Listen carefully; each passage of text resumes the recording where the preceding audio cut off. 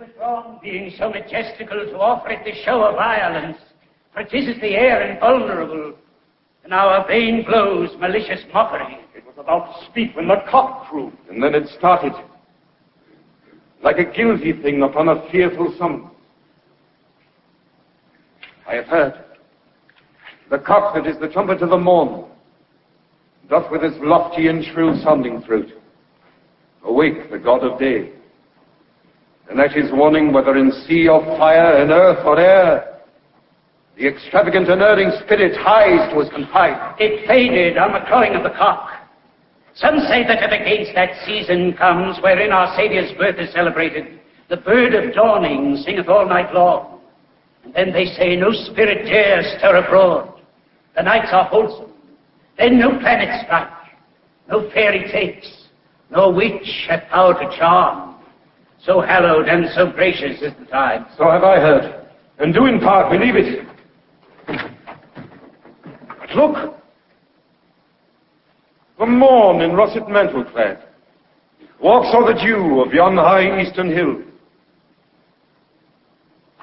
Break we our watch up, and by my advice let us impart what we have seen tonight unto young Hamlet. But upon my life, this spirit dumb to us will speak to him.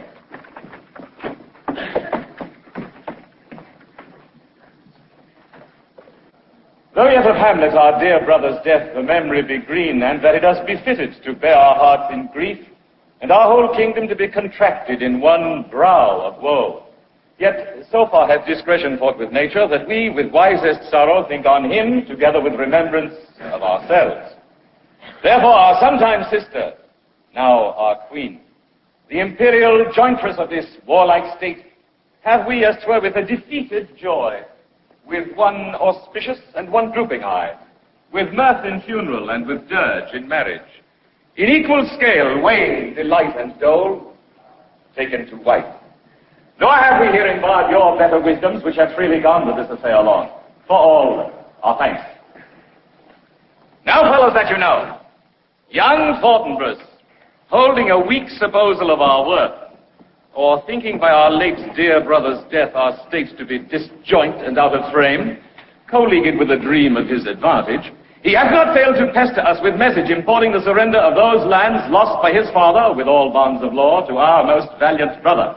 We have here writ to Norway, uncle of young Fortinbras, who, impotent and bedrid, scarcely hears of this his nephew's purpose, to suppress his further gate herein. And we here dispatch you, good Cornelius, and you, Ferdinand, are bearers of this greeting to old Norway. Farewell, and let your haste commend your duty. In that and all things will we show our duty. We doubted nothing. Heartily farewell. And now, Laertes, what's the news with you? You told us of some suit. What is Laertes? You cannot speak of reason to the Dane and lose your voice. What wouldst thou beg, Laertes, that shall not be my offer, not thy asking? The head is not more native to the heart, the hand more instrumental to the mouth, than is the throne of Denmark to thy father. What wouldst thou have, Laertes? My dread lord, your leave and favour to return to France, from whence, though willingly, I came to Denmark to show my duty in your coronation. Yet now I must confess that duty done, my thoughts and wishes bend again toward France, and bow them to your gracious leave and pardon. Have you your father's leave? What says Polonius? He hath, my lord, wrung from me my slow leave by laboursome petition, and at last, upon his will, I sealed my hard consent. I do beseech you, give him leave to go. Take thy farewell, Laertes, time be thine, and thy best graces spend it at thy will. But now, my cousin Hamlet, and my son, A little more than kin, and less than kind. how is it that the clouds still hang on you? Not so, my lord. I'm too much in the sun. Good Hamlet, cast thy knighted colour off, and let thine eye look like a friend on Denmark. Do not forever with thy veiled lids seek for thy noble father in the dust. Thou know'st his common. All that lives must die, passing through nature to eternity. Aye, madam. It is common. If it be, why seems it so particular with thee? Seems, madam, nay, it is. I know not seems. Not alone my inky cloak, good mother, nor customary suits of solemn black, nor windy suspiration of forced breath, no, nor the fruitful river in the eye, nor the dejected hay-beer of the visage, together with all forms, modes, shapes of grief that can denote me truly. These indeed seem, for their actions that a man might play, but I have that within which passeth show. These but the trappings and the suits of woe. 'Tis sweet and commendable in your nature, Hamlet, to give these mourning duties to your father. But you must know your father lost a father. That father lost his. And the survivor bound in filial obligation for some term to do obsequious sorrow. But to persever in obstinate condolement is a course of impious stubbornness. 'Tis unmanly grief. It shows a will most incorrect to heaven, a heart unfortified, a mind impatient, an understanding simple and unschooled. For what we know must be and is as common as any the most vulgar thing to sense. Why should we in our peevish opposition take it to heart? Why, 'tis a fault to heaven, a fault against the dead, a fault to nature. We pray you, throw to earth this unprevailing woe, and think of us as of a father. For let the world take note, you are the most immediate to our throne, and with no less nobility of love than that which dearest father bears his son, do I impart toward you. For your intent in going back to school in Wittenberg, it is most retrograde to our desire, and we beseech you, beg you to remain here in the cheer and comfort of our eye, our chiefest courtier, cousin, and our son. Let not thy mother lose her prayers, Hamlet. I pray thee stay with us, go not to Wittenberg. I shall, in all my best, obey you, madam. Why, 'tis a loving and a fair reply. Be as ourself in Denmark. Madam, come. This gentle and unforced accord of Hamlet sits smiling to my heart. In praise whereof no jocund health that Denmark drinks today, but the great cannon of the clouds shall tell. And the kings roused, the heavens shall bruit again, re-speaking earthly thunder. Come, away. Oh, that this too solid flesh would melt, thaw, and resolve itself into a dew. Oh, that the everlasting had not fixed his cannon against self-slaughter.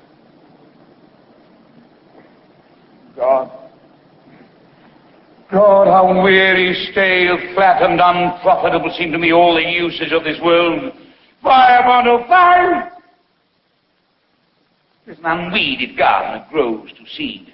Things rank and gross in nature possess it merely, that it should come to this, but 2 months dead. Nay, not so much, not 2. So excellent a king that was to this Hyperion to a satyr, so loving to my mother that he might not deem the winds of heaven visit her face too roughly. Heaven and earth must I remember. Why, she would hang on him as if increase of appetite had grown by what it fed on, and yet within a month, let me not think of frailty, thy name is woman. A little month, or ere those shoes were old with which she followed my poor father's body like Niobe, all tears. Why, she, even she, oh God, a beast that once discourse of reason would have mourned longer, married to my uncle, my father's brother, but no more like my father than I to Hercules. Within a month, ere yet the salt of most unrighteous tears had left the flashing in her galled eyes, she married. Oh, most wicked speed to post with such dexterity to incestuous sheets.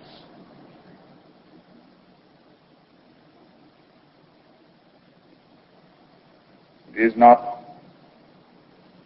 nor it cannot come to good. Break my heart, for I must hold my tongue. Hail to your lordship. I'm glad to see you well. Horatio! Or I do forget myself. The same, my lord, and your poor servant, ever. Sir, my good friend, I'll change that name with you. But what made you from Wittenberg, Horatio? Marcellus? My good lord. I'm very glad to see you. Good evening, sir. But what in fate make you from Wittenberg?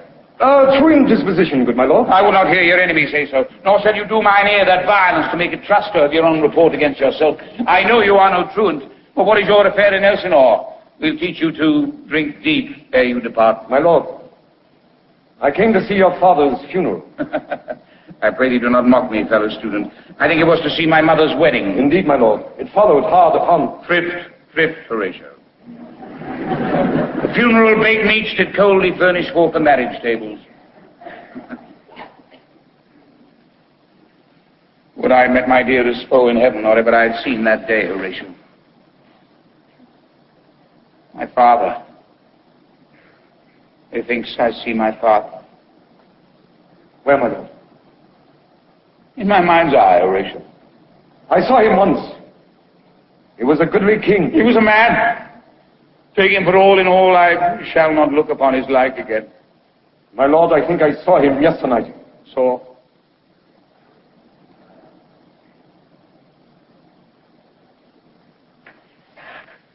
Who? My lord? The king. Your father. The king! My father! Cease in your admiration for a while with an accent here, till I may deliver upon the witness of these gentlemen this marvel to you. For God's love, let me hear. 2 nights together had these gentlemen, Marcellus and Bernardo, on their watch, in the dead vast and middle of the night, been thus encountered. A figure, like your father, armed at point exactly, cap a pay, appears before them, and with solemn march goes slow and stately by them. Thrice he walked by their oppressed and fierce affrighted eyes, within his transient length, whilst they, distilled almost to jelly with the act of fear, stand dumb and speak not to him. This to me in dreadful secrecy impart they did, and I with them the 3rd night kept the watch. Word as they had delivered, both in time, form of the thing, each word made true and good. The apparition comes. I knew your father. These hands are not more like. Where was this? My lord, upon the platform where we watched. Did you not speak to it? My lord, I did. But answer me did none. Yet once we thought it lifted up its head, and it addresses of delusion like as it would speak. But even then the morning cock crew loud, and at the sound it shrunk in haste away and vanished from our sight. It's very strange. As I do live, my lord, 'tis true. And would you think it writ down on our duty to let you know of it? Indeed, sirs, but this troubles me. Hold you the watch tonight? We do, my lord. Arms, say you? Armed, my lord. From top to toe? My lord, from head to foot. That's showing not his face. Oh, yes, my lord. He wore his beaver up, What looked he? Frowningly? a countenance more in sorrow than in anger. Pale already? Very And pale. fixed his eyes upon him. Most constantly. I would have had him in there. It would have much amazed Very me. light, very light. Stayed it long? While one with moderate haste might tell 100. Longer. Not when I saw it. His beard was grizzled, no? It was as I have seen it in his life. A sable silvered. I will watch tonight. Perchance it will walk again. I warrant it will. If it assume my noble father's person, I'll speak to it, though hell itself should gape and bid me hold my peace. Okay. Gentlemen, if you have hitherto concealed this sight, let it be tenable in your silence still. And whatsoever else shall hap tonight, give it an understanding, but no tongue. I will requite your lots. So fare you well. Upon the platform, twixt 11 and 12, I visit you. Our duty to your honor. Your lots, as mine to you. Farewell.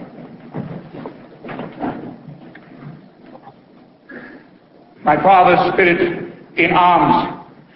All is not well. I doubt from foul play. Would the night will come? Till then, sit still, my soul. Foul deeds will rise, though all the earth overwhelms them. To men's eyes. My necessaries are embarked. Farewell. And sister, as the winds give benefit and convoys assistance, do not sleep, but let me hear from you. Do you doubt that?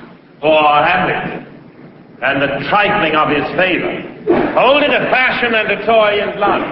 A violet in the youth of primary nature, forward, not permanent, sweet, not lasting. The perfume and suppliance of a minute, no more. No more but so. Think it